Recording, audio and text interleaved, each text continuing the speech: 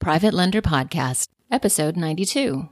The Private Lender Podcast quote of the day comes to us from John Wayne, who said, "Courage is being scared to death, but saddling up anyway." This is the Private Lender Podcast, the show that shares practical advice and know-how for new and seasoned lenders. From private mortgages on single-family houses to joint ventures on commercial projects and beyond. Discover details about investment vehicles that you won't find at your local bank or online broker. Listen and learn from private lenders and real estate investors, as well as from professionals and entrepreneurs, as they share the details, strategies, and the insight that allows for successful and prosperous lending. Now, get ready to increase your ROI. Here's your host, Keith Baker. Hello and greetings from the energy capital of the world, Houston, Texas, and welcome to the Private Lender Podcast. If you're looking for practical tips and advice to mitigate risk and build wealth without banks or Wall Street, then you're in the right place. But if you want to learn from my mistakes so that you can avoid them, then pull up a chair and pour yourself a drink, my friend, because this podcast is for you. My name's Keith Baker, and you're listening to episode number 92, and as you could probably tell by the title, Death, Taxes, and Determination, this episode will be somber, so I don't want to bring anybody down. So if anyone is having a rough day or a rough go, you might not want to listen to this one. You might want to wait until you're maybe feeling a little better. I'm basically forcing myself to record this as I currently have absolutely zero appetite to work at any capacity, whether for love or money.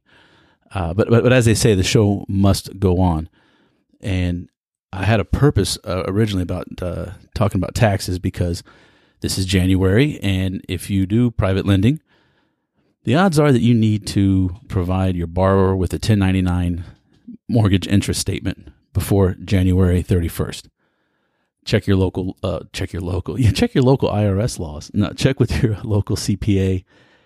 But I always kick out 1099s regardless of if they get past the $600 limit on a service or whatever. I always kick out a 1098. Sorry, I said 1099. I meant a 1098 for every loan in January. So I guess what I'm doing tonight after I finish recording this, because that's something I don't have. These are for the loans that I don't have a note servicing company handling them for me.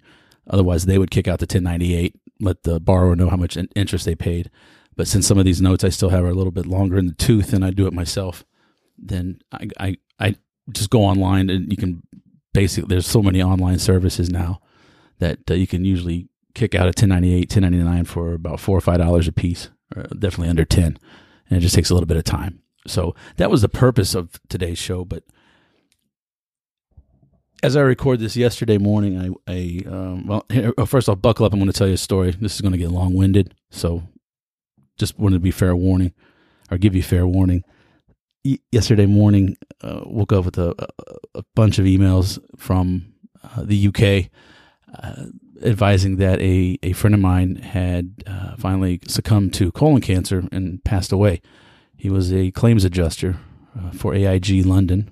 I believe he was about 44 years old, 2 small kids, 2 young daughters, much like myself.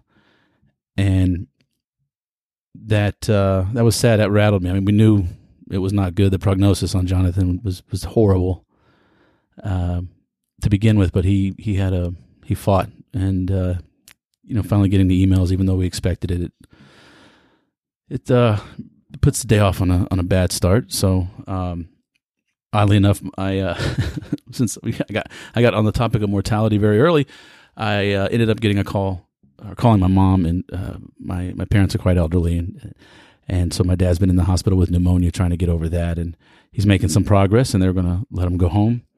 And so I went up to stay with my mom and to help get dad home.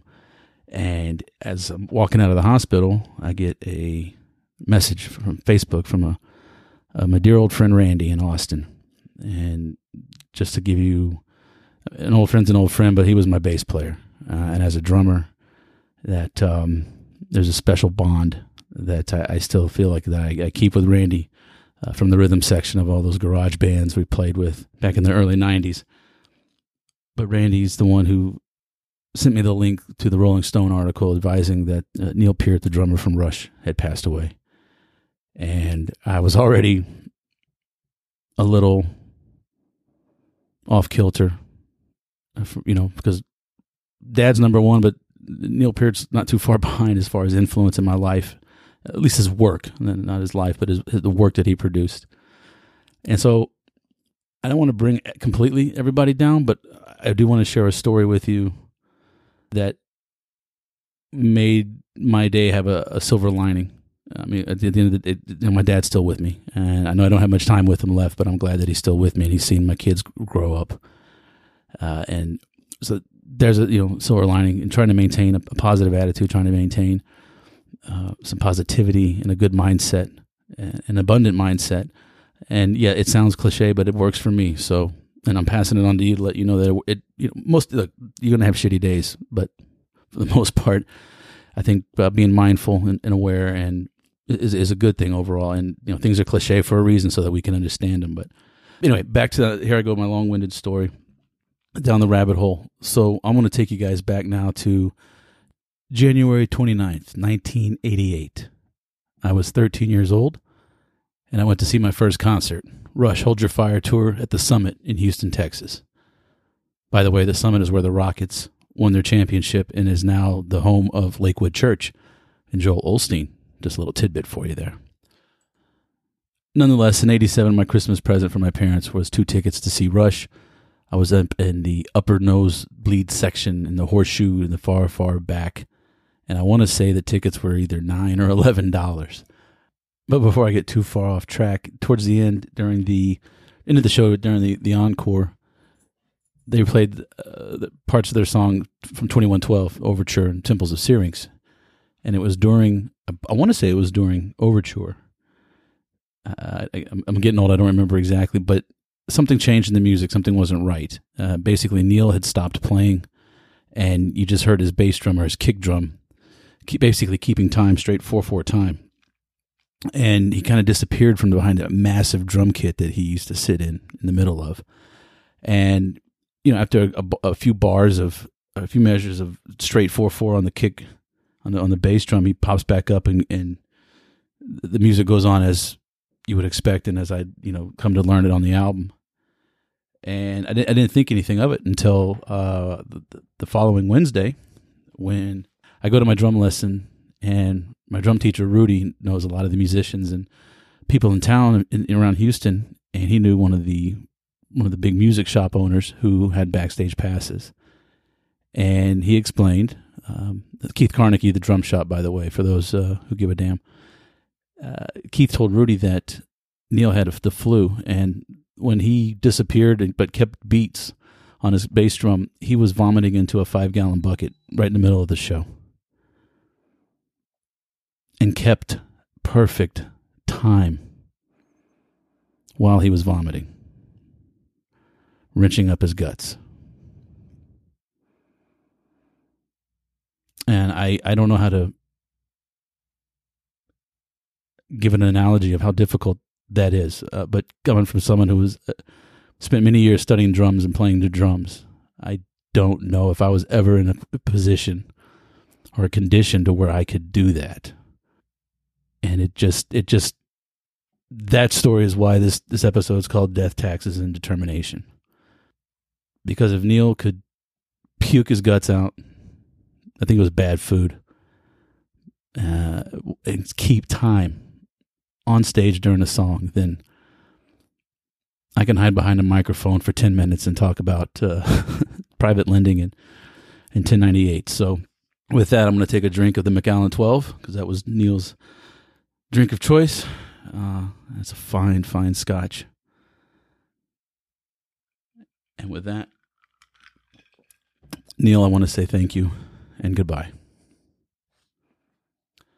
That's it for episode number 92. Please help me get the word out and increase awareness for the show by sharing, forwarding, just telling people. If you think someone might even benefit from hearing it, or if you're trying to cultivate your own private lenders and you want to give them an uninterested third-party source, this is a great way that they can learn and stay safe. And that way, you can provide a value to them and help them stay safe during doing your deals. And that's the whole goal in all of this. I want to bring down the banks, but I'll get that I'll get that line figured out later. You can connect with me at Facebook, or just since there aren't going to be any show notes so much for this episode. So just go to the show notes page, episode 92. There'll be links to Twitter, Facebook, Instagram, all the social, Bigger Pockets, that fun stuff.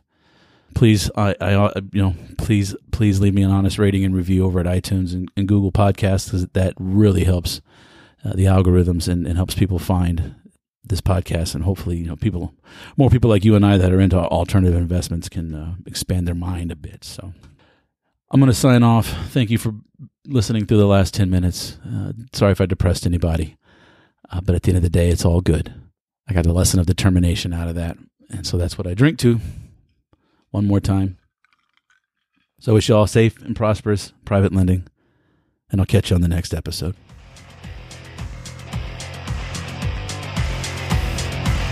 Thanks so much for listening to this episode of Private Lender Podcast with your host, Keith Baker. For more great content and to stay up to date, visit privatelenderpodcast.com. If you enjoyed today's episode, please rate and review, and we'll catch you next time. You know what I'm going to say? Copyright laws be damned. I'm not making any money off of this episode. So I'm going to play you guys a song called Pieces of Eight that was written and performed by Neil Peart. Every sound on this song Neil is playing, whether it be the drum set, the marimba, or the steel drums. It's the only way I know how to say goodbye, and I hope you enjoy it. Take care.